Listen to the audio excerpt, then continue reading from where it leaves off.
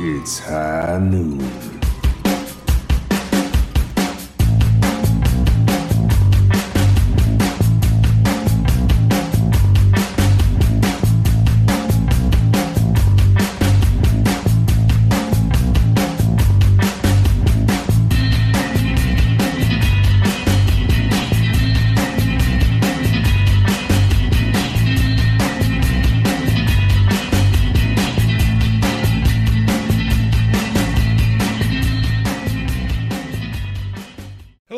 Welcome to episode number 27 of Foul Play. That's Fantasy Overwatch League Play. I am your host, Deathblow, joined as always. Blevins, I'm just going to start saying "and always" now because your attendance record is actually getting pretty darn good on this show, I've got to say. But joined as always by A. Smith and Blevins. Gentlemen, how are you doing today? I'm good, man. So good. I'm doing great. Just absolutely fantastic, and definitely haven't been sick for the past. I was gonna say amazing. You just sit there and try not to die, Blevins, and we'll call this episode a success for you. I'm on the upswing. That's good. That's good. Talking this much certainly can't hurt, right? So, all right. Oh, it definitely can and probably can. So, as you guys know, we're heading into a light week this week for week 5 of stage 1. 7 teams in the Overwatch League are inactive with 0 games. So for fantasy owners, this is a very, very important week, one that hopefully you've been preparing for and planning for the last couple of weeks.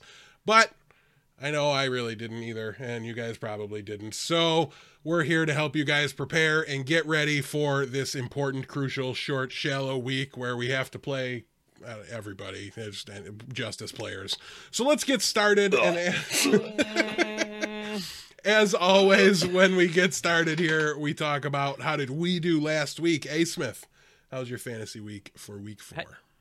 You know, I won both my expert leagues while getting shadow burned. Thank you. Shadow burn. Yeah, well, soon. Technically, how does that work?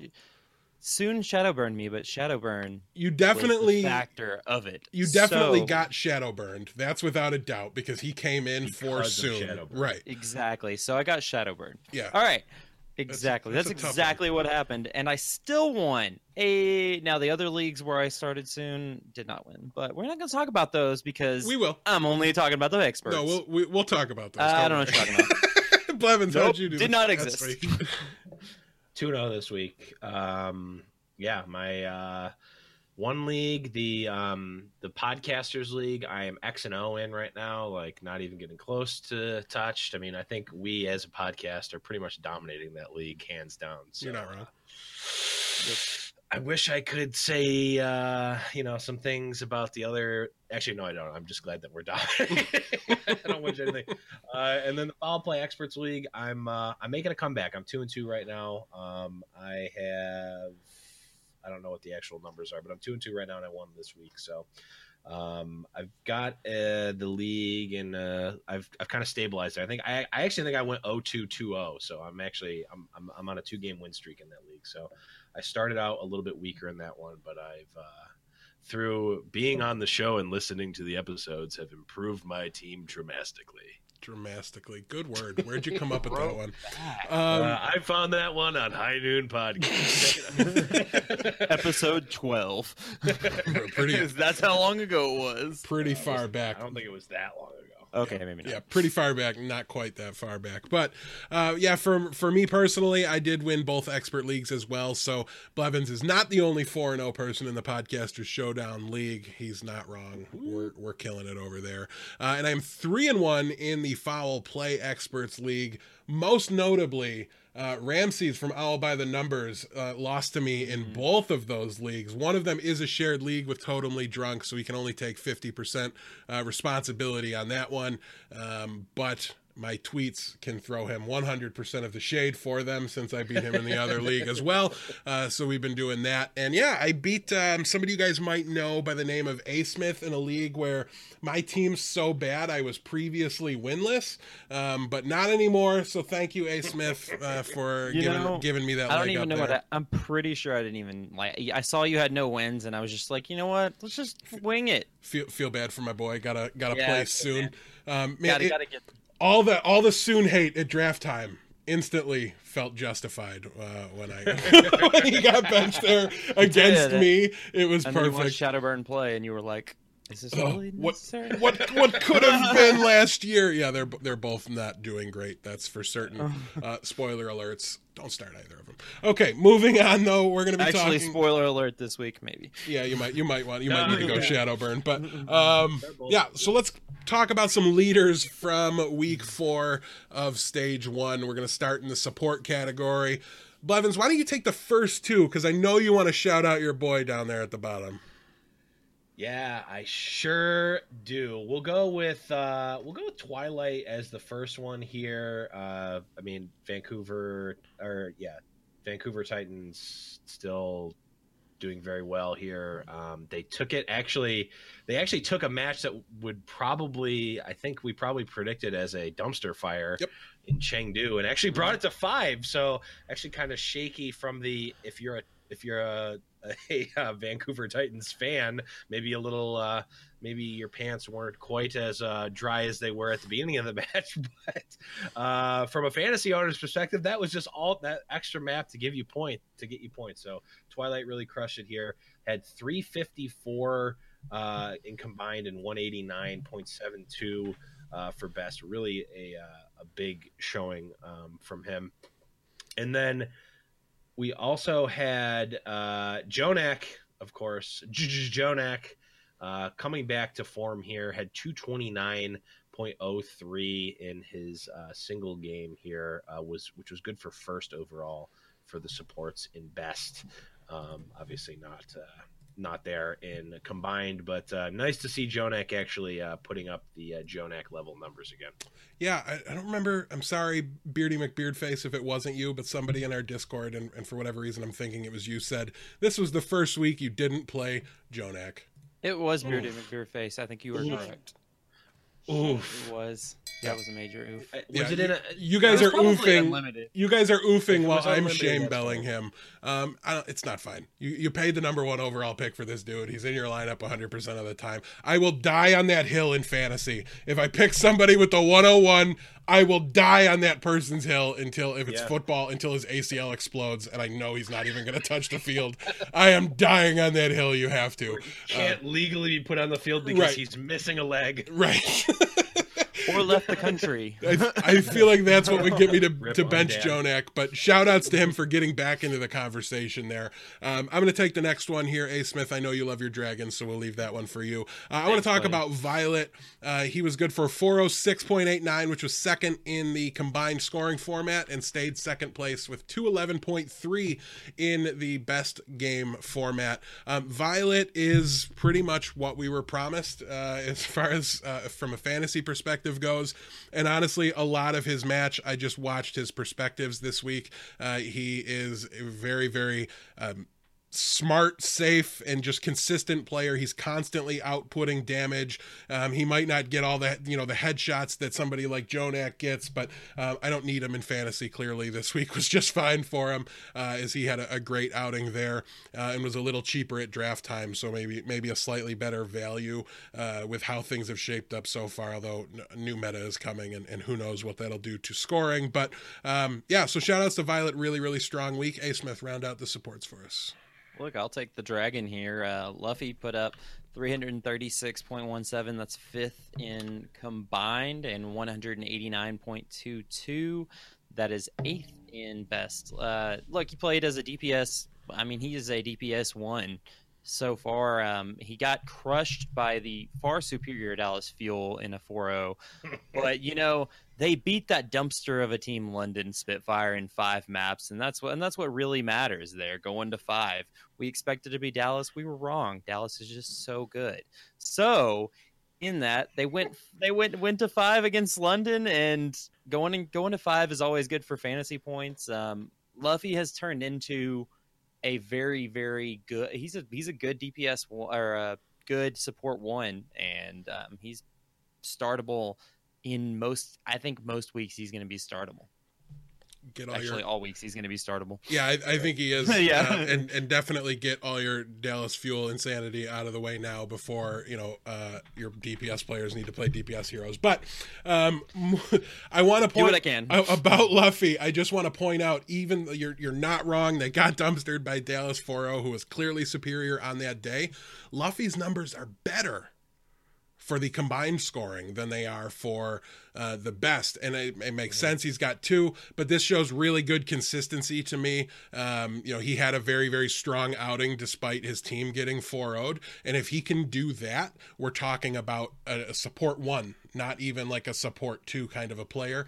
So I think that's really telling, when you see your teams, see what your player's team get dumpstered like that, and they're still producing fantasy wise, that's the kind of consistency that we really, really want to target and look for. So might want to consider trading for Luffy now, since that 4-0 score line is going to be fresh in their minds. Let's talk a little bit about some DPS players. A. Smith, you're going to start us off because you've got 2 in this category. So pick which 2 you want here. Okay, I will take Somin Su, and I'll take both. Titans. Wow. Yeah, both. No, Titans. you have to take the last one because nobody else Oh, wants to okay, talk okay. about it. Okay. Yeah, I'll take it then. Okay, I'll take. You said take whoever I want. I was like, okay. I was like, all right. I'll take Somin Su here. He's been dominating. He's but 393.98. That's first overall there, and 223.79. That's first overall there. Look, he was the quintessential best offensive player so far. We say DPS. Exactly. He carried, and it was so good. The Titans, not only the first map they dominated, and then they played the Chengdu Hunters and went to 5, and that going to 5 really helps. Obviously, we were talking about how Chengdu, they clinched playoffs, but they also were clenching their butt cheeks a little bit in that Chengdu match there. So, but they came out on top, and Somin Su got a bunch of points. This might be his last hoorah here, because I think he might be going to the bench in the next stage. So it'll be interesting. And then going on, I looked at Fitz, and Fitz played where Munchkin was benched on top of basically half of Soul's team got benched. 4 of 6, yeah. Yeah, 4 of 6. Jae-Hong, and who was the other one that stayed put? Was it Jae-Hong? I thought it was No, Jae-Hong was in. Yeah, Jae-Hong was in. It was Amon. Both tanks, and then their I was trying to remember who else stayed in. It was Jae-Hong and Jae-Hong and Fleta, yeah. Jae-Hong and Fleta stayed in. Wow, it's like Soul actually learned something from season 1. Keep Jae-Hong on flex support. Wow, interesting. Yeah, so look, Fitz put up 188.83 in both. That was 17th for combined and 5th overall for best. I'm not going to say it's out of the realm of possibility that Fitz plays for Munchkin more time than now. As much as, yes, we're saying they are bench players, they played because they were playing Washington and they were going to roll them. We knew that was going to happen. They knew they were going to dumpster Washington. I get it. They're not going to play Washington every week. In fact, they're not going to play them almost any other week. But you don't want to say it. I'll say it. You're not. It's not crazy. It's like, I feel like you guys did when I suggested agilities, so I'm not going to go as hard as you guys did, so that it doesn't come. I learned my lesson from you guys. Do it. But I think it's really hard to substitute Fitz, who's a projectile player, in for Munchkin in a future meta. So I think it's going to be really difficult to see him get play time coming in. But it's certainly possible. It's far from crazy, but the fact that it was 4 people tells me that we're not learning anything from this. You can just, if you get early word and you can substitute Fitz out for Munchkin if you've got him, that would be great. Because I know I won at least one of my expert leagues matches on the back of somebody took my Munchkin draft advice.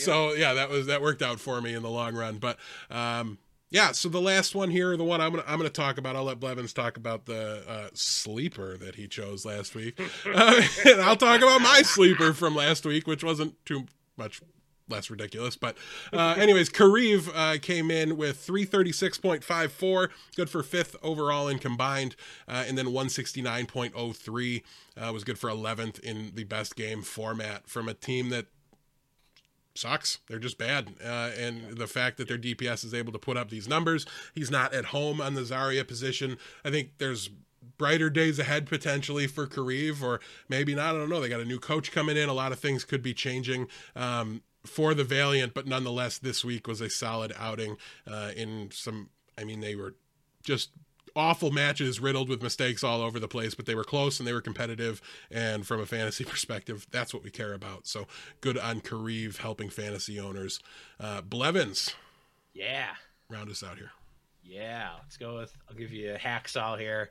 363.10, good for third overall in combined, and 189.77, good for fourth in best. I mean, Vancouver Titans players, they've actually not always been super great week to week for points. Obviously, the team has been great, but this week, really, that Chengdu match really brought it through. I mean, a lot of the same things that I was saying with Twilight remain true here with Hextall.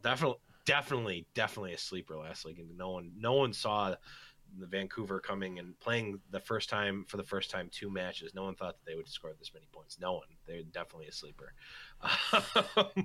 But I wanted to say a couple things on Kariv and Fitz. For Kariv, I think it's interesting. LA Valiant seemed to be a weird instance of a team that is performing badly but is scoring you a lot of points. You take a look at Izzyaki, one of the top support players. I mean, he had a huge week this week. I mean, really, almost any of the LA Valiant players that are actually playing, literally every single one had over 110 points. So even though the thing about LA Valiant players is it doesn't matter if they're winning or losing. They are getting you a lot of points for fantasy, and it's sad if you're an LA Valiant fan, but if you're a fantasy owner, that's great. The one thing I wanted to say about Fitz is that I think it's less – I'm not buying in on owning Fitz. I'm buying in on being very cautious about owning non-Jaehong Seoul Dynasty players, because if we're going to be seeing – or at the very least, maybe not owning, but – if we see they're playing against Justice, if we see they're playing against Mayhem, or if we're seeing they're playing against a team that they might not think is going to be a competitor, they might just play their B team, and you don't want to get shadow burned by that. So just keep that in mind when owning Seoul Dynasty players. Yeah, it could break a tie if they've got a softball matchup for sure. Mm-hmm. So worth noting. And on the Hacksaw situation, I just shout out to Bumper for being the literal hero that fantasy owners deserve, and like throwing to put Vancouver into map 5s, like just an absolute all-star. Got out Reinhardted by Wrecking Ball main for 2 maps there, just to give us the opportunity to get more fantasy points. Magnus pretty. Obviously, I'm being facetious no matter what, but it's worth noting that they have that capability in them, right? Mm-hmm. To like go to 5 in matches that you think they would normally run away with. That's not something that NYXL's really done this stage, for example, and it's hurt even Jonak from a points perspective. So moving on, we've got some tanks to talk about here. I'm going to start us off this time because, I mean, my boy, he's in it, so I've got to talk about him. Choi Hyo Bin, I was so ridiculously in on this guy at draft time. I had him as my 3rd overall tank player, and he's finally living up to that hype, being literally 3rd place in the overall scoring format, 263.54 points. In the best game format, it was a little worse, 135.04 is good for 13th, but still a very strong, very startable asset regardless of which format you have here. I don't believe he's substituted out this time around. I'm not 100% certain on that, but his play time's going in the right direction for fantasy, not in the wrong direction. So maybe this is like a buy low opportunity, although I think people, if they're pretty plugged in, they should know. Yeah. So I couldn't remember. No subs from San Francisco this week, according to the points, unless someone was in and literally had 0 points. Gotcha. Well, I don't think that happened because they cruised a little bit. So, so big performance there from Choi Hyo Bin. If his playing time is secure, I think he is a locked and loaded, no-brainer start every single week, especially in best format. Obviously, in Raw, you got to adjust. But Blevins, who do you got here? Yeah, I mean, I'm going to continue on the train that I've been on and give you some Vancouver Titans players. We got Janu here, 332.79, which is good for first overall in combined, as well as the first place billing in best with 189.4 for Tanks here, as well as Bumper, who had a respectable 257.58 and combined at 141.15 in best. I mean, this was a really good week for Vancouver. Really not much extra to be said here that hasn't already been said, including the Bumper throwing to give us that extra map of points for fantasy owners. If you haven't already picked up Vancouver Titans players, you really should. They're even giving you that extra value this week of playing a match in the small week. So man, I really like. I'm really big on Vancouver Titans players right now. If that isn't already been made evident. And we might as well just lump Bumper scores in there too. He's on the list, 257.58 in combined. I said Bumper scores. Oh, you said his scores. I'm sorry. Yep.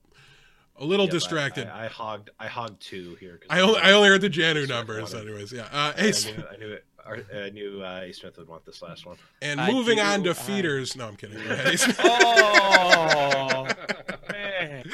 Feels bad, man.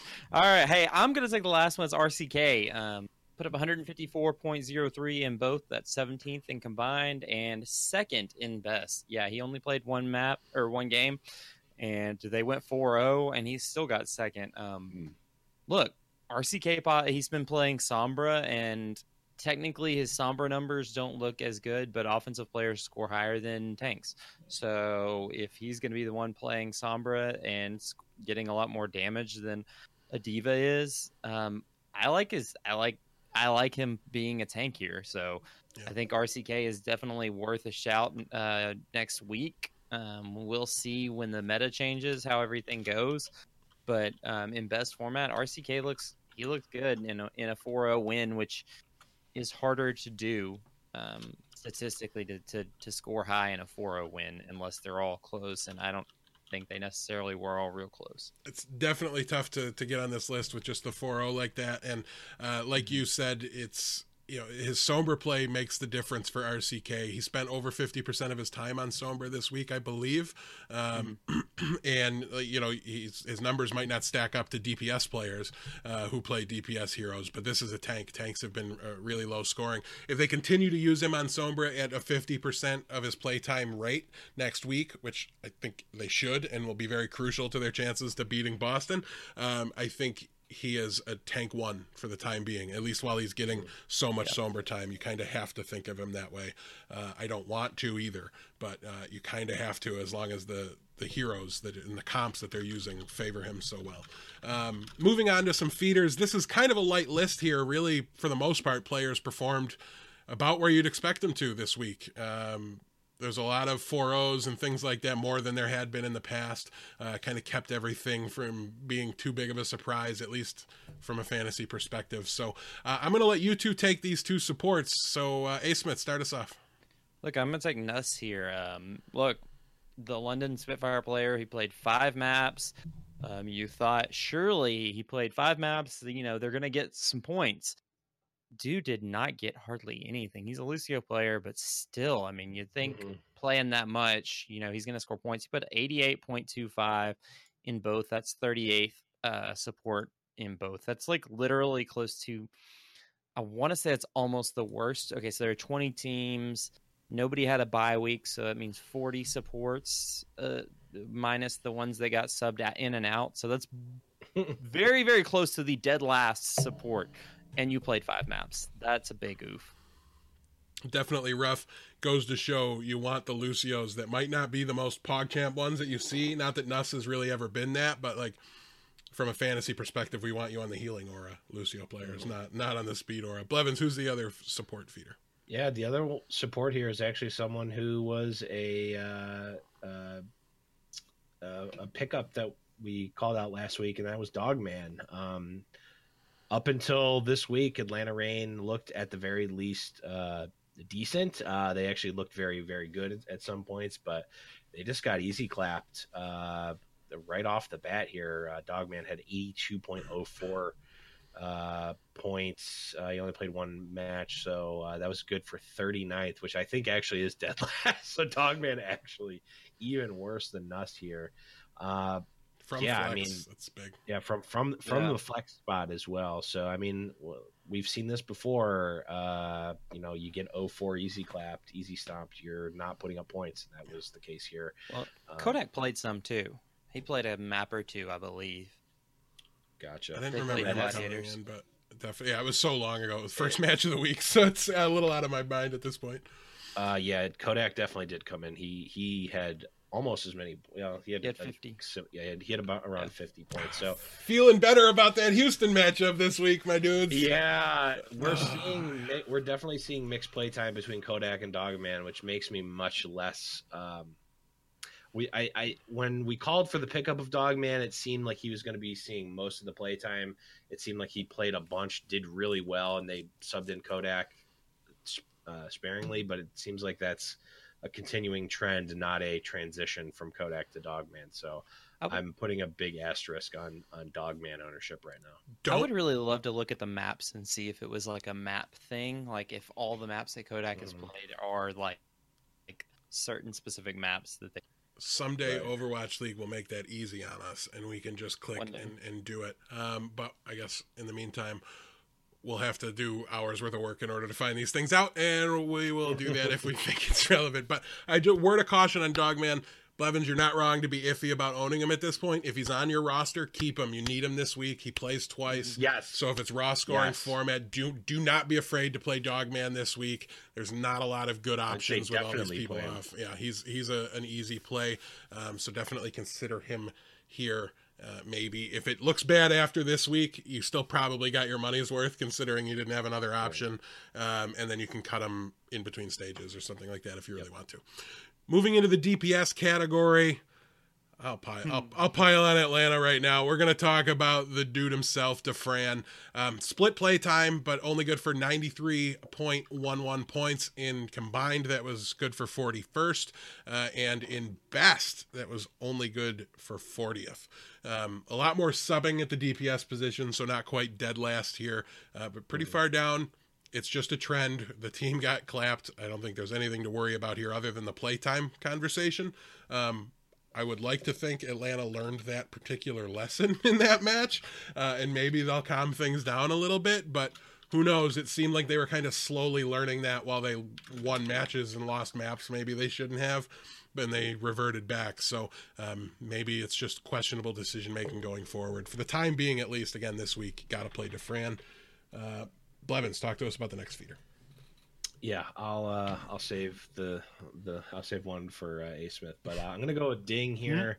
Shanghai Dragons, and we saw them win against London Spitfire in 5, which would make you think that maybe he got a good number of points. It just wasn't the case. 160.09 would be respectable if it were best, but that was actually his combined, which was 24th overall. And 92.05 in best, which was 41st overall, or 41st overall for DPS. Really, just not a great showing here for a team that went to 5 and actually won one of their matches. Yeah, I mean, I'm still not. It's still very hard for me to own Shanghai players just from that, like. Man, the Shanghai Dragons are still the Shanghai Dragons to me, even though they are proving themselves as a mid-table team that can obviously take on a team like London. But man, it's tough. It's tough to own right now. Yeah, and Ding didn't have 100% playtime either. He got subbed in and out with Kakuri and Youngjin, I believe. Guardian. Yeah, I can't remember. They subbed him out a bunch of times, which I was very disappointed in. I think that it wasn't the right decision, but hey, they beat London. I was gonna say worked versus London, but who's the third one here, Isma?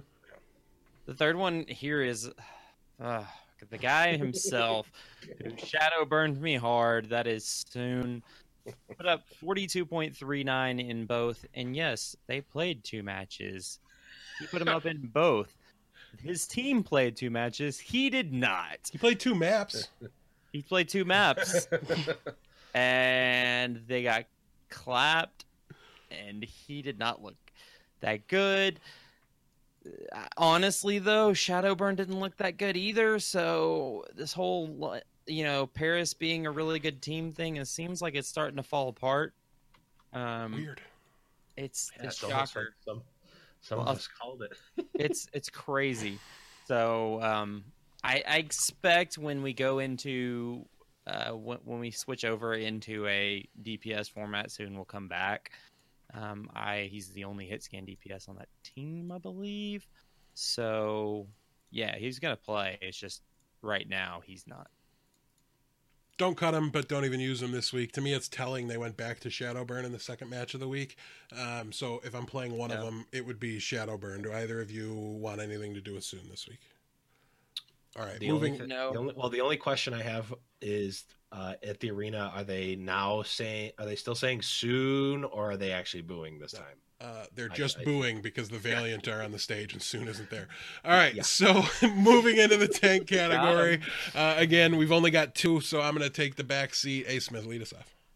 Well, look, I'll kick it off with Gushui. He is the full starting tank now, playing 100% of the maps.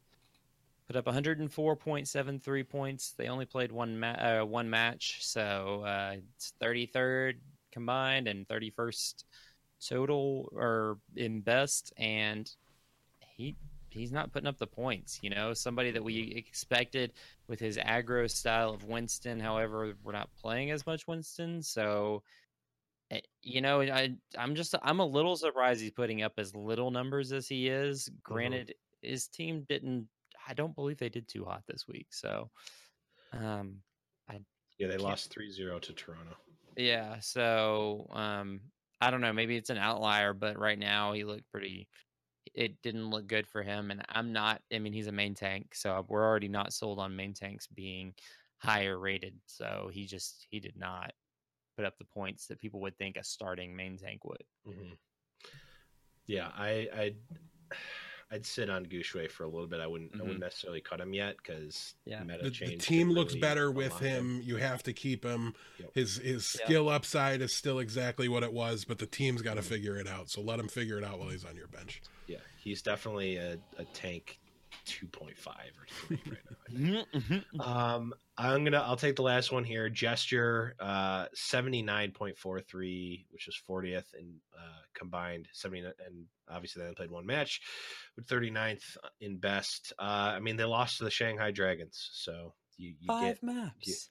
In 5 maps, yes, but you lost to the Shanghai Dragons. You got exactly what you deserved. But yeah, not a lot extra to be said here, other than you probably got burned a lot more for having Gesture in here than from Nuss. You probably paid a lot more for Gesture, maybe not actually, but just a really bad week for London. Really makes me leery about it doesn't make me leery about owning players like Gesture and Nuss. It just makes me leery about relying on them, having them be my tank 1, my support 1. I really want them to be my number 2 and potentially a subbable option. If I have a mid-table team that's playing 2 matches, I can play them in over. Like, I think that's probably what the tank 2.5 is, right? Where like in a head-to-head match, you're playing them as your tank 2, but if there's a team that's maybe lower or a player that's maybe lower but is playing 2 matches versus 1, you can sub them in. That's my definition of 2.5. It's good. Yeah, it's got to terrify you to have Gesture and to be counting on him if it's a Reinhardt meta. He's shown us both extremes, both playing very, very well, playing very, very poorly. So definitely keep that in mind. You're going to want additional options. Somebody like Gushui, maybe, who was also on the feeders list and wouldn't help you much this week, but you get the point where you can switch between them based on matchups and you think they might go to 5, something like that. But Gesture should be fine next meta. That wraps up the leaders and feeders. This is going to be a very quick section, but we want to talk about some waiver wire pickups. It's just Shadowburn for right now. You guys know what holes you have in your roster and what you need, and we don't want to sit here and tell you that you should be like making room for somebody like Dogman if he becomes available after the waiver wire is clear or something like that. Because if you don't need a flex support, you might not need to do that. So make your waiver wire decisions this week based on just getting people into your lineup that aren't going to give you a 0. And if you're still undefeated, if you're sitting here at 4-0 and you're in a raw scoring league or something like that, you're not going to get suspended for 3 games if you throw the match and start somebody with 0 points. So consider it. Your opponent might not be able to get a full, 7 guys in there that are all going to be playing once or twice. So really look at your opponent's roster, look at your roster, make sure you give yourself an opportunity to win. And get a little bit desperate if you're have a very poor record, and be very, very safe if you have a good record. You can afford to absorb a loss here if it allows you to keep a better team going into stage 2. Play to win the season, not to not lose this week. Yes, unless losing this week makes you the valiant of your league, and then you might have to do something. Right, if you're high up there for sure. Anybody to add to the list? Anything you guys want to throw out there? Last second waiver wire pickups. I mean, the only thing I still, even if I'm in if I'm in a bad situation in my league, if I'm have no wins right now and I need to scrape a win this week, and I could see myself picking up maybe some Washington Justice players if all of the Atlanta Reign and Paris Eternal players are picked up. But man, I would have to really be scraping the bottom of the barrel to do that. Yeah. Maybe in Raw format. I don't know if I could do it in. Yeah, and in Raw, it's much better with the 2 games. Definitely a good call there. But yeah, something to keep an eye on as well here with your waiver wires. If your team is reasonably well set up for this difficult week, keep an eye on who's being dropped. That's very, very important. You might be able to upgrade your roster off of somebody's leaving, something they were forced into, and also think forward to the next meta. What we talked about is maybe a little less true. Maybe your Junkrat caught a little bit of a nerf on the PTR, but still looks like he's going to be very strong. And it was not a big nerf. Should still be a perfectly acceptable hero. And also your McCree players. You want to start to pick up those Widow specialists. If Saya players out there, he's going to be jumping up to playtime. Your strikers, your architects, those guys, if they've been dropped, now's the time to really scoop those up and add them to your roster if you have space. I'm not saying you have to do it now. Right. You can do it in between stages, but you can do it early now if you can afford it. And not space the player, space the actual. Yes.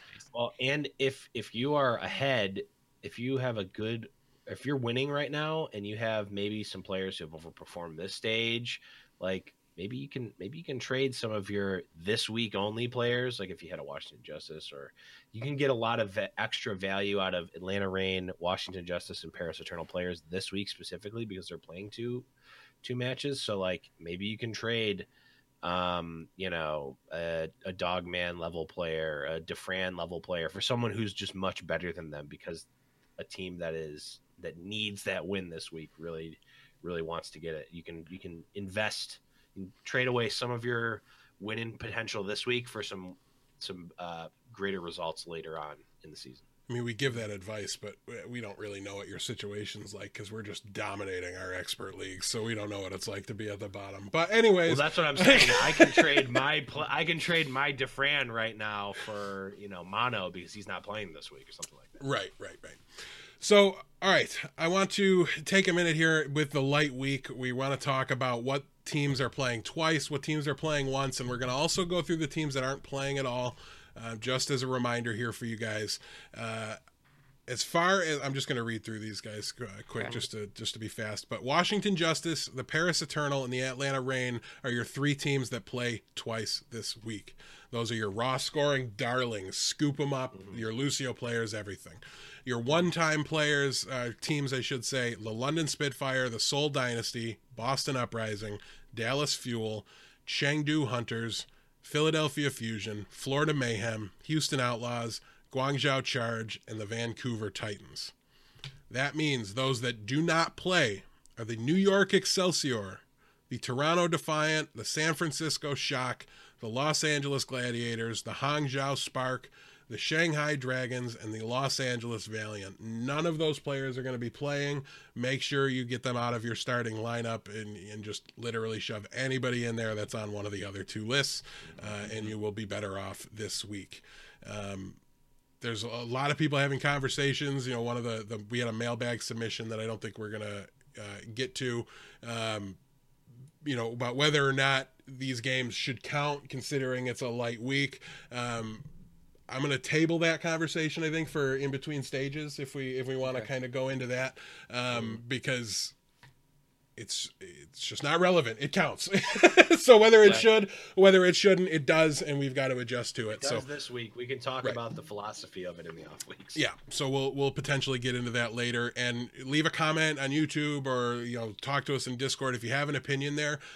Just start sending them in to us now. We'll kind of include them and bake them into that conversation if we get to have it in between stages. I want to talk now about some potential 5 mappers. So A. Smith, why don't you go through this list and talk about the matches? There's only 8 of them this week, and boy, do we have 7 of them included between the 5 mappers and the potential oofs. So they're very swingy. So talk to us about the 5 mappers here, A. Smith. You may talk about all 5, all 4 of them? Yeah, just go through them. Look, potential 5 mappers here, Dallas and Boston. This is a big one. It's determining who goes into the stage playoffs, I think. This is a very, very important match, so they're both going to be putting everything they have into it. Winner should be locked, I think. I believe so. If Boston goes 3-2, I don't think it's 100% a lock. Okay. I'm not sure yet, but yeah, because they would be 4-3 with a +3 map differential in that scenario. So Seoul could potentially jump up above them by map differential. So good call there. Yeah. So then you have Atlanta versus Houston, also a very, very important match for playoff potential. I think they both winner could determine them going to stage playoffs. Very, very important. I think both Houston is a little bit on the upswing and Atlanta looks to be on the downswing, so it could be a good meet in the middle here and see where they're at. London versus Seoul is very, very curious. Before the London versus Shanghai matchup, I wouldn't have put this as a potential 5 mapper, but boy, do I have it there now. Because London losing to Shanghai is a big wait a second, is London bad? Very, very valid question here, and Seoul hasn't looked amazing, so I think this is a very middling table matchup here with also potential to determine stage playoffs here. So that's going to be a very, very interesting matchup to watch. Last one is Paris versus Philly Fusion.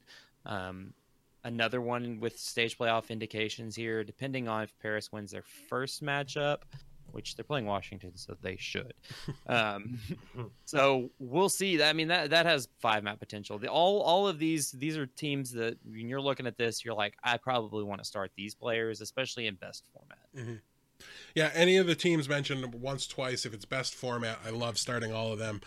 Beggars can't be choosers. And especially those first 2, Dallas and Boston and Atlanta versus Houston. Me and Blevins were like, it was comical how indecisive we were in picking both of those lineups. And on the flagship show, the map records too. Yeah, in the flagship show, I talked about how we don't know what the tiebreaker map is for Atlanta versus Houston, and I think I would flip the result. If I knew it was Busan, I would definitely pick Houston, and if I knew it was Nepal, I would probably be picking the Atlanta Reign. I think that one's legitimately that close, the way the maps line up for it. You know what's crazy? Honestly, in all 4 of these matchups, I could also see a scenario where each team wins 4-0. Oh, absolutely. That's crazy. Yeah, it is definitely, but that's just stage 1 to me. Yeah, that's just how I'm lumping that together. Blevins, talk to us about some oofs. Yeah, I mean, it goes without saying that any match that includes the Washington Justice can be an oof. They're playing against Paris. I mean, I've never been big on Paris, but I still think it could definitely be an oof. Definitely Washington players are always looking to be an oof. And then they're also playing against Florida, which I think is in the same boat that A. Smith was talking about, which could definitely be an oof, but could also be a close match, honestly. I mean, Florida has definitely looked better, decisively better than Washington, but also not looked great. So it could be an oof or it could be a close one. And then Vancouver versus Guangzhou.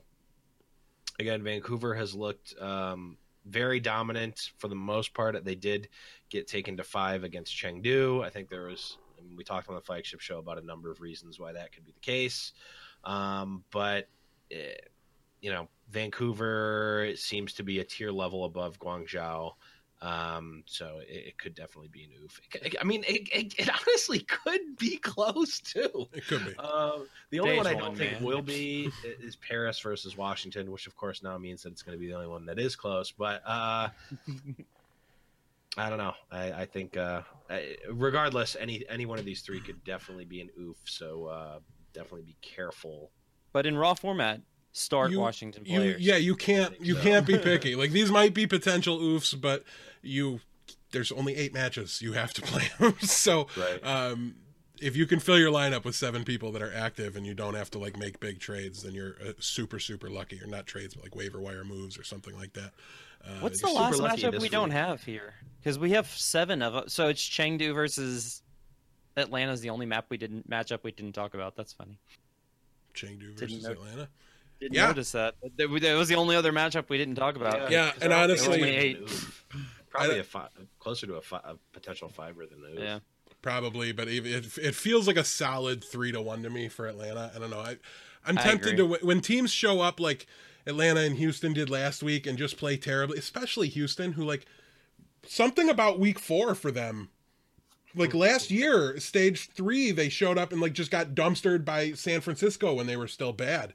And then it was like, I think it was the same week they had a matchup against Seoul and Jaehong was playing main tank and they lost. And it's just like, what is happening with week 4 in Houston? So I'm leaning towards like throwing those out for both of those teams and just kind of going with it.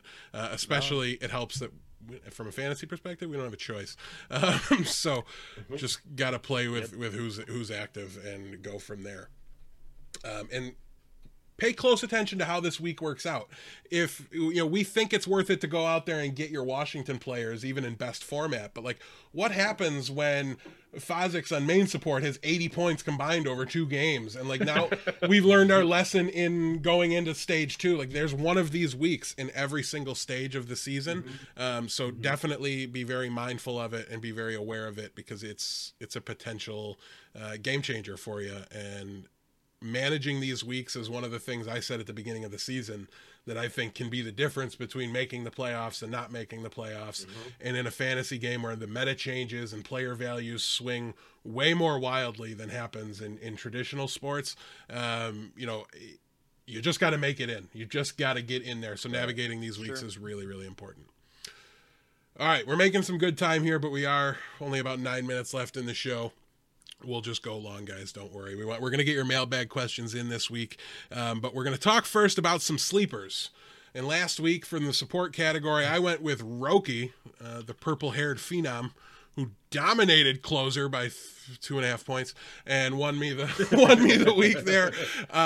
So this week I'm going to take Masa. He's got 2 cracks at it with the Atlanta Reigns double matchup week. We've talked about the likely 5-map potential of the Houston matchup. It's there with the Chengdu matchup as well. I really like Atlanta. That's the team I'm targeting the heaviest right now in my raw scoring format. If I wanted to make a trade, it would probably be for an Atlanta player or something like that. But yeah, give me Masa as far as Lucio players go. I think he's got the best chance to be a top scorer. A. Smith, you're up next. I lost so close, man. It was 3 points. Such a shame.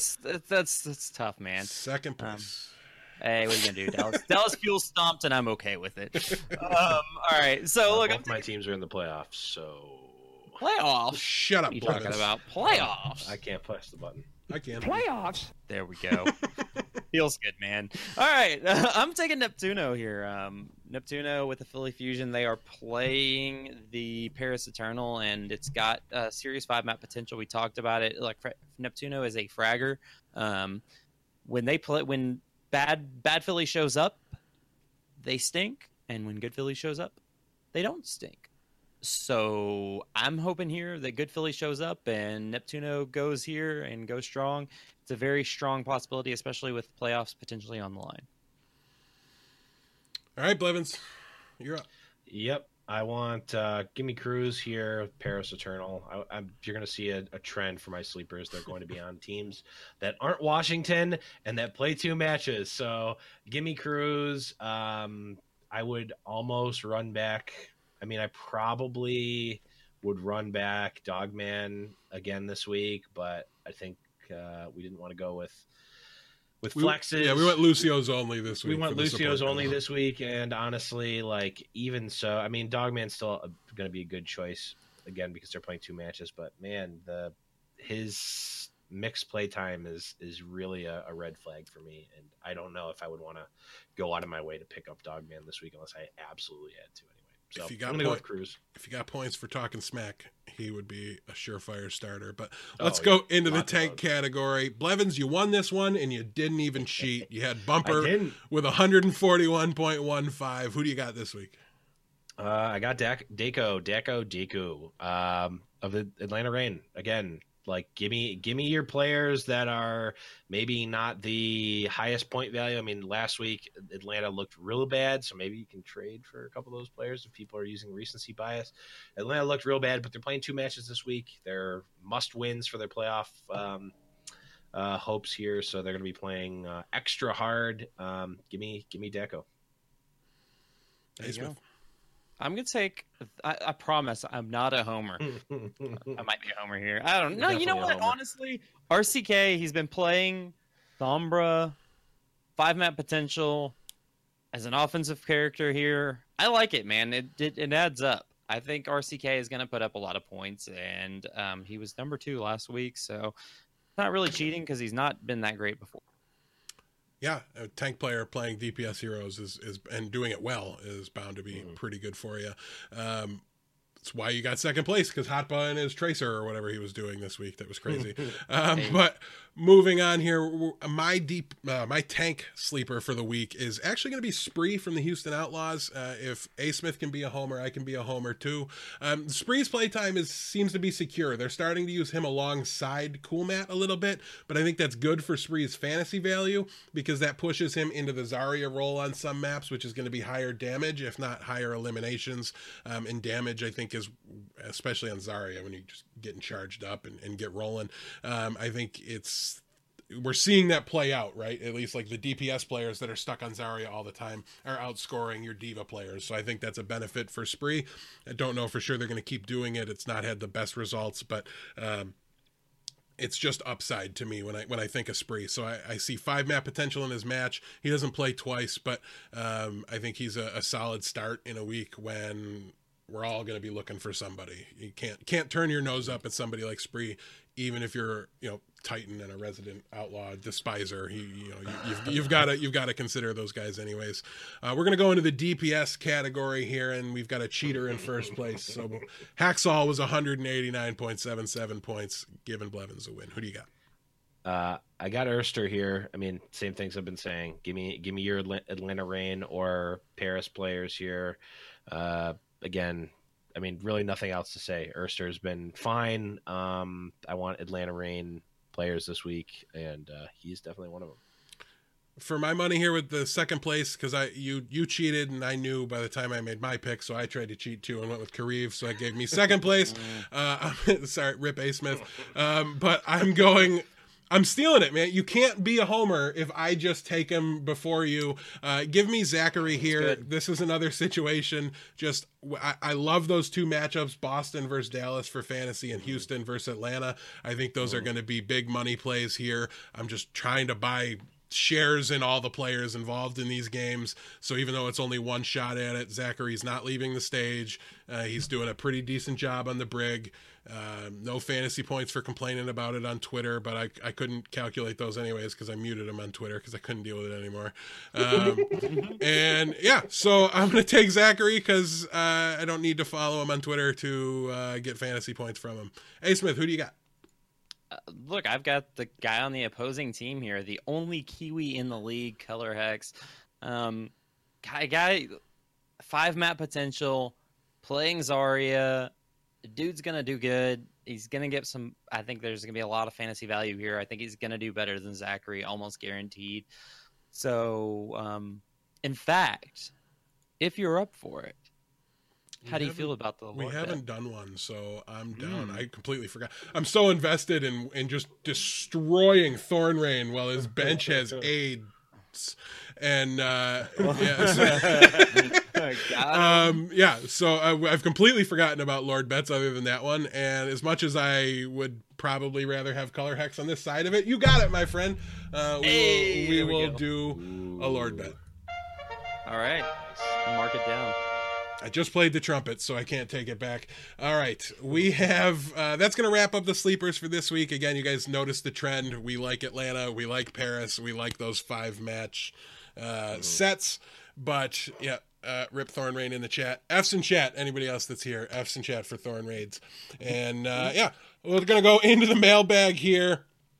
And speaking of Mr. Thorn Rain himself, the silent lurker who is going to lose a season-long Lord. I mean, I can't wait to listen to Black Watch Report next year. Oh, it's going to be a good show. I can't wait. All right. The first question does come from Mr. Thorn Rain himself. He wants to know, what is the best possible tank duo for an unlimited league based on this weekend's games? Gentlemen, any thoughts? Let's get one tank from each of you. Blevins, you start. Yeah, so I actually made my list here, and I'm not 100% sure if it's the best yet. But the one tank I picked was Finzi here. Straightforward. He's a tank for Paris Eternal. They're playing 2. Obviously want. It's got to be tanks from. If you're in Unlimited, you just have to pick tanks from either Paris or Atlanta. It's just, unless you are 100% sure someone's going to just absolutely pop off, it just doesn't make sense to not pick, those tanks. One of my 2 choices, A. Smith. Let's see if you can get the other one. Who do you take? He took Finzi. Okay, because Unlimited is best and not the other. I'm not going to take Unlimited is best. Yeah, yes. Unlimited is best. It's not Raw. Gotcha. Well, I didn't Unlimited, but still. Yeah, Finzi's still one of mine. Yeah, so I think you're good. Finzi hasn't done that well, to be honest with you, and I mean, not going to toot my own horn, but I am in first place in the Unlimited leagues. But I think I'm in second right now. So. Dang it. Don't worry. They'll readjust the leaderboard and you'll be in 15th. They will. It's Look, every time they readjust, I go up. That's how this works. It's how the thing works. Every time we readjust, A. Smith just keeps going up. It's a content creator bias. I mean, not bias. Look, my pick here, I'm probably going to go with Poco. I think Poco has a lot of potential here. They're playing Paris. I think it's got 5-map potential. Poco has always done statistically well in this. Generally, he's been a higher level tank here, so I'm going to go with Poco. I know this is for jerseys, and I'm not going to try to screw you over, Thorn Rain. I'm trying. Is it an aid jersey? If it's an aid jersey, I will help you as much as I humanly can, Thorn. Yeah. But I'm also not going to give you all my picks because I want to stay in first. So for my money here, we did not get my second tank. I want to look at the maps. If you're playing for a jersey, Thorn, so you can do the work on this one. I'll let you do it. I won't do it.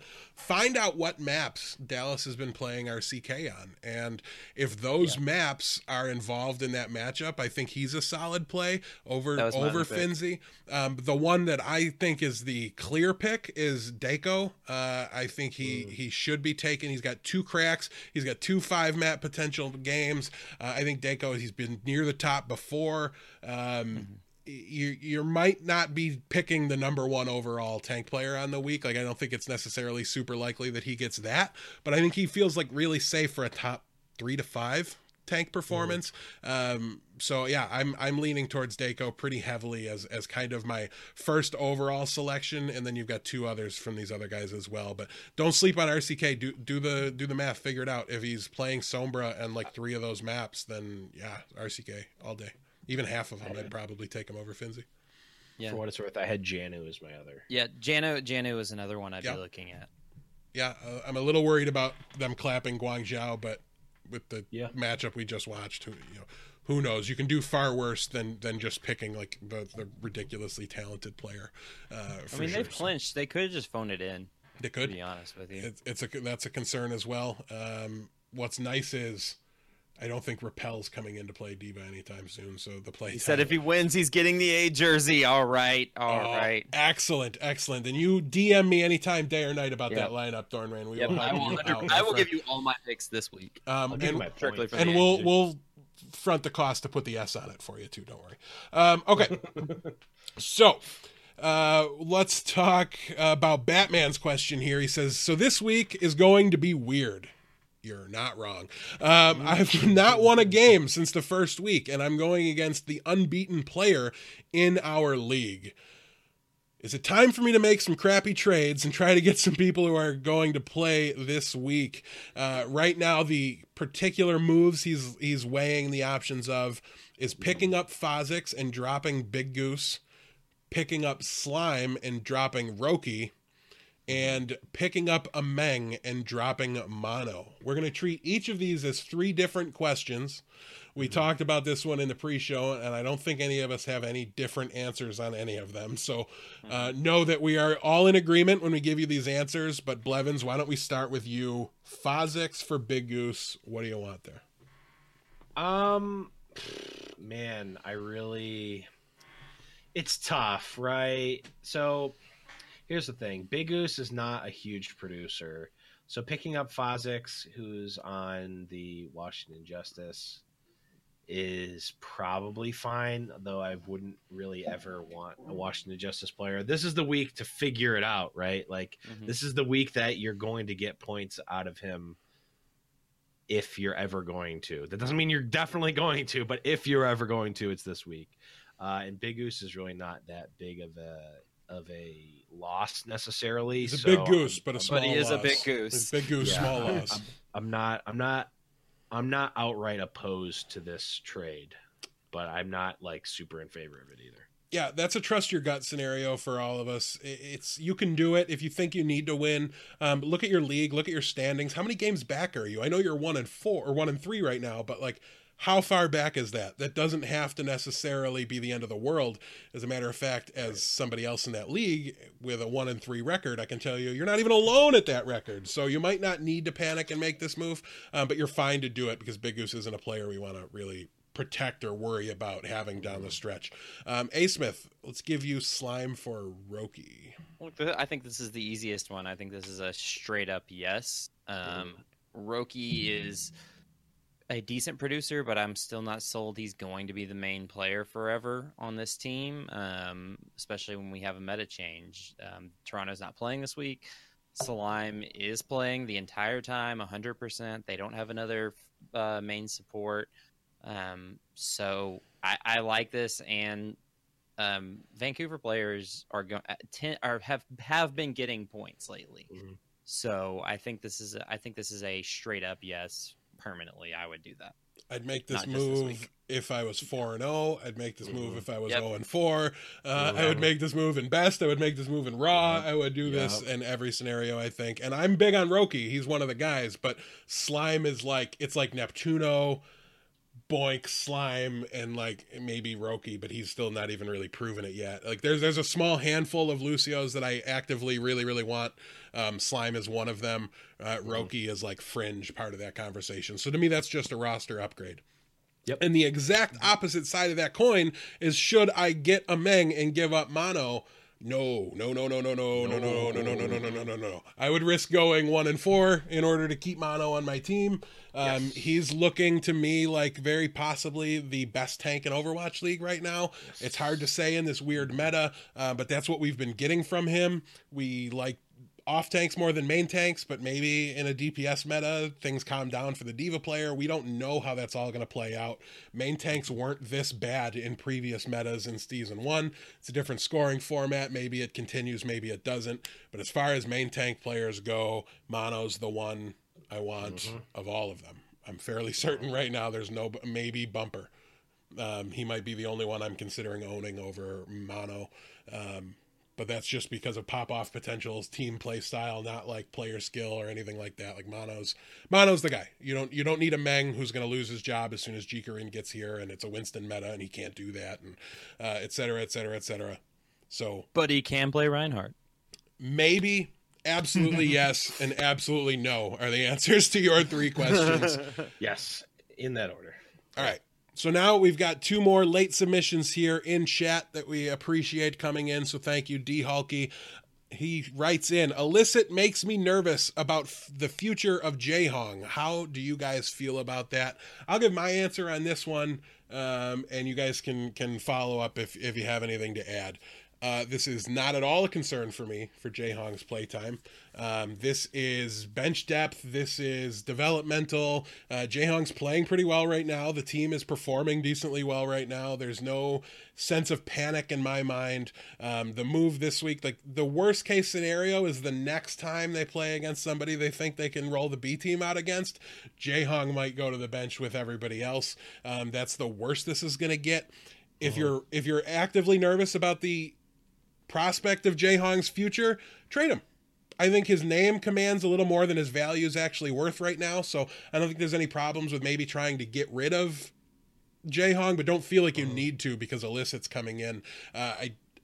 With these, especially these mid-season additions on teams that aren't struggling, like they're just rounding out their team, right? Like they just watched the Philadelphia Fusion lose 2 games in an otherwise undefeated stage for them because one of their guys was down and they had to bring in Elk, who's a main support, and play him on flex. And I wouldn't read any more into it than they're just protecting themselves and providing some bench depth on their roster. Jae Hong is still the best flex support on the team. Any disagreements, any concerns about Jae Hong from either of you? I'm a little worried. I would be a little. Jae Hong is performing good, but Illicit may perform better. And that might be the reason they have picked him up. I mean, Illicit is a good flex support player. It is on contenders level, and we've seen varied success coming from the contenders level. But I definitely think for even the whole next stage, I don't even think he's going to get in the country. So I think you've got some time to worry about that. Maybe you wait for Jae Hong to spike. If you're worried about it, yeah. If stage 2 is an Ana meta and Jae Hong pops, ride it out, and at the end of the stage, trade him away. And that's kind of how you might want to handle that. But until Illicit's in town, Ice Smith, that's a very good point. Like it takes these guys a long time. We saw Izzyaki get signed late stage 2 and never hit the stage. So I think that was Finzi as well for the same thing. Like a very similar thing happened to a couple players. Sideshow's still not even in the country. Yeah, no guarantee the guy even gets here. And Jae Hong's playing well. The team's doing fine. I wouldn't worry or panic or anything like that. Ride it out for now, but trade him on name value, right? Because he's not the best flex support in the league, but his name commands that from some people. So maybe you find a good deal. One last question here before we get into the meme question of the week. Being 4 weeks into it, we want a temperature check between raw or best. It was basically 2 versus 1 in that conversation. So I'll start here. To me, the best scoring format is better than I thought it would be. I didn't think it was necessarily going to be bad, but it's its own dynamic. And I think they're just 2 separate games. And I still kind of hold firm on my stance of what do you want in a league? Do you want casual fun, just an excuse to, talk smack to your friends? Or do you want to really be wrist deep, elbow deep in the numbers and the stats and really trying to figure it out and crunching numbers and building spreadsheets? And if you're like me and that's your kind of fantasy game, then Raw's the game for you. And if you're a casual observer of Overwatch League and I think I've turned enough to the point where I think I'm glad best is the default. But I'm super glad Raw exists because I'm having a lot of fun with Raw and the added dimensions and the added questions that it brings. Now, I know both of you guys were squarely in the best game format, and you're both in Raw leagues with me right now.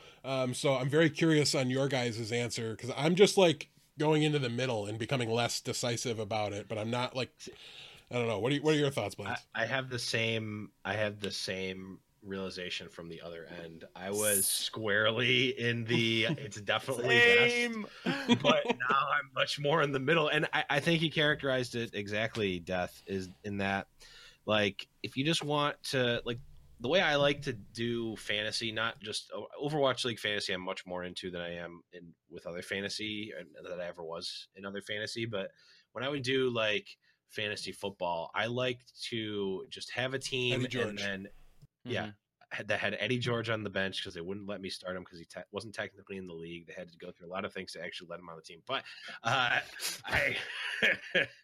this was last year. No, I like to draft my team and then take a look at it once a week, make a change if needed, but if not, I'm much happier that way. Just because I didn't want to look at it.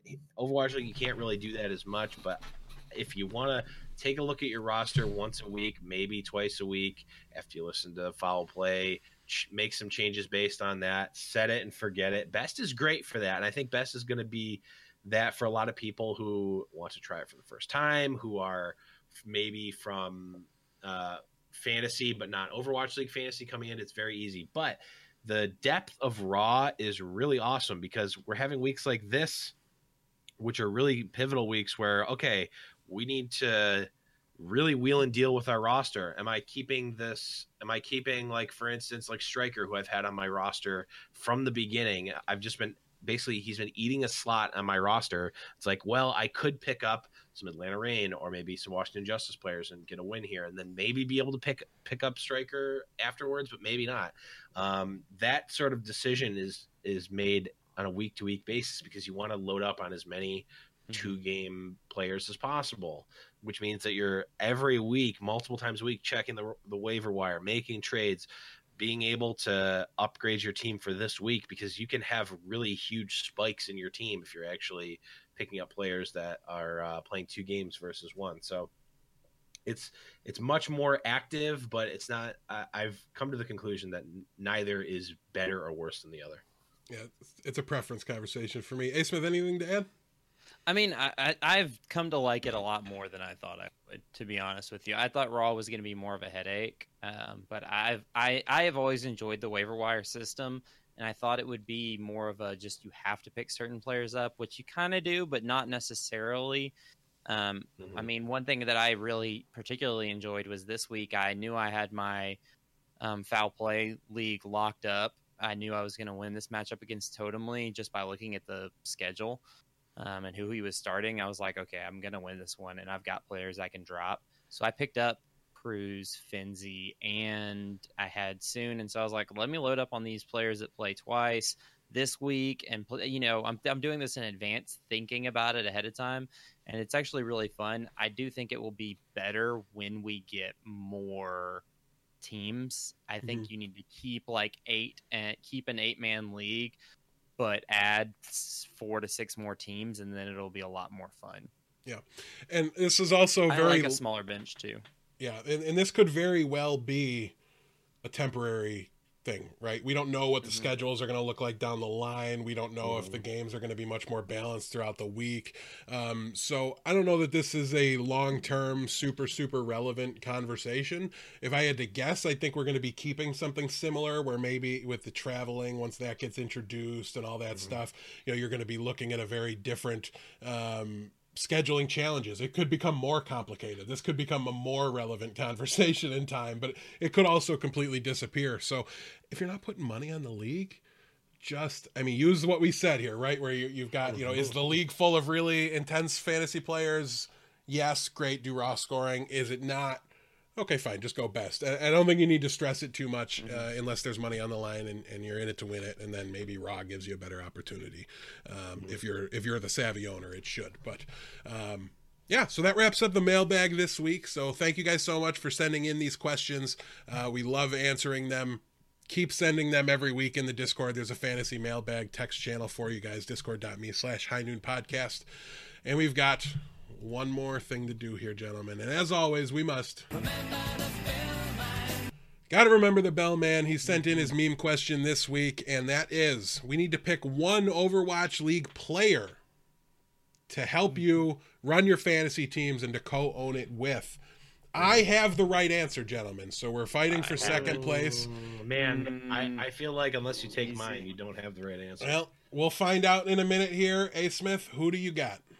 I've got the guy who is obviously too smart to play Overwatch because he's just too smart. That was my answer. The smartest guy, period, apparently. Just too smart. Custa, for sure. Super good second place answer. Blevins, do you want to audible at the last minute? Well, I have to now. Okay. Do you want me to go so that you can audible? Yeah. Okay. You All go, right. you go. I don't trust a single one of these players to help me manage my team and make start-sit decisions. They don't use the right half of their brain because they're players. They're in it, I would never... It's like you wouldn't have an NFL player co-manage your team, because then you got to pick him in the first round. He's not going to let you do anything else, right? So I don't trust any of them, but I will say I could use a co-manager to just handle all my smack talk for me. So give me Dogman. I'm snapping off Dogman so that I can just sit back and do all my research and punch up my stats and figure everything out. And he's just going to be setting my league's Twitter accounts on fire, just spitting fire at them. I love it. Blevins, good luck in last place for this meme question. Yeah, I mean, Dogman lives in the trash talk. I had both of those already. All right, just pick Cruz. He's a feeder, and you're doing poorly in the one. Because that's what he does anyways. Feed. I'm, here's what it is. I'm picking Fraggy. A, because I'm not a coward and I'm playing Fraggy. B, because Philadelphia Fusion are cowards and they're not playing Fraggy. So while your guys, although Custa's not playing either, but he might be with the new coaching staff. But while Dogman is actually playing, it's going to be too much. Fraggy is the new Milton, unfortunately, and he is going to be helping me make some awesome fantasy choices. Well, nice bench main tank on your team, idiot. Okay, I love Fraggy. He's the default pick in these meme questions when we get stuck. Both of my choices got picked. Because he's got an epic beard, and me and Blevins are the people that we are, so it was mandatory. You have a beard, A. Smith. Listen, there's nothing wrong with your beard, but we're on a different level. To be fair, my wife won't let me grow it out any longer. She would be like, "Yeah, too much." What sound? I was just going to ask you. You're the soundsmith here, Blevin. So you tell me. I think look here. I'm having a baby. Okay. I have to do what she says. She's pregnant. Whose fault was that? Yeah, your poor life choices are not going to stop me from making fun of you, A. Smith. I blame Trojan entirely, but half of whose fault is that? Chat, clip that so in 18 years we can send it to the child. Okay. Saying things out loud on the internet, A. Smith. Number one mistake. All right. Well, gentlemen, starting a class action lawsuit right now. Who wants in? High Noon Productions has gone bankrupt by that, I promise you. So good luck. All right, so that is going to wrap up episode number 27, guys. Had a lot of fun with this episode. Hope we were able to give you guys some good advice on how to manage this week. The Discord is always open. Again, that's discord.me/High Noon Podcast. There's a fantasy mailbag channel there for you specifically to send questions to us. We'll answer them for this week. We'll answer them for the stage, whatever you want to do, get them in there. You can tweet at us at HNP_foul-play. You can find me on Twitter at HNP-deathblow. A. Smith, where can people find you on the interwebs? Find me on all interweb activities at ASmith_OW. All right, keep an eye out there for the birth announcement. Then the child's Twitter account will be retweeted at some point there, and that's where we send the clip to. Blevins, where can we find you? I'm making one instantly. Day one. Day one. Find me at _Blevins on Twitter, and all the places. All the places you can find the podcast, you can find me. A. Smith, I will do everything in my power to get your child's Twitter account sponsored by Trojan. All right, guys. For A. Smith, for the Blevins, I am Deathblow. We will see you guys at the end of stage one. Got his boots and he put on his hat. He threw the coin away that same day. It's in his past and he's not looking back. He says, finding mine now, God's my way.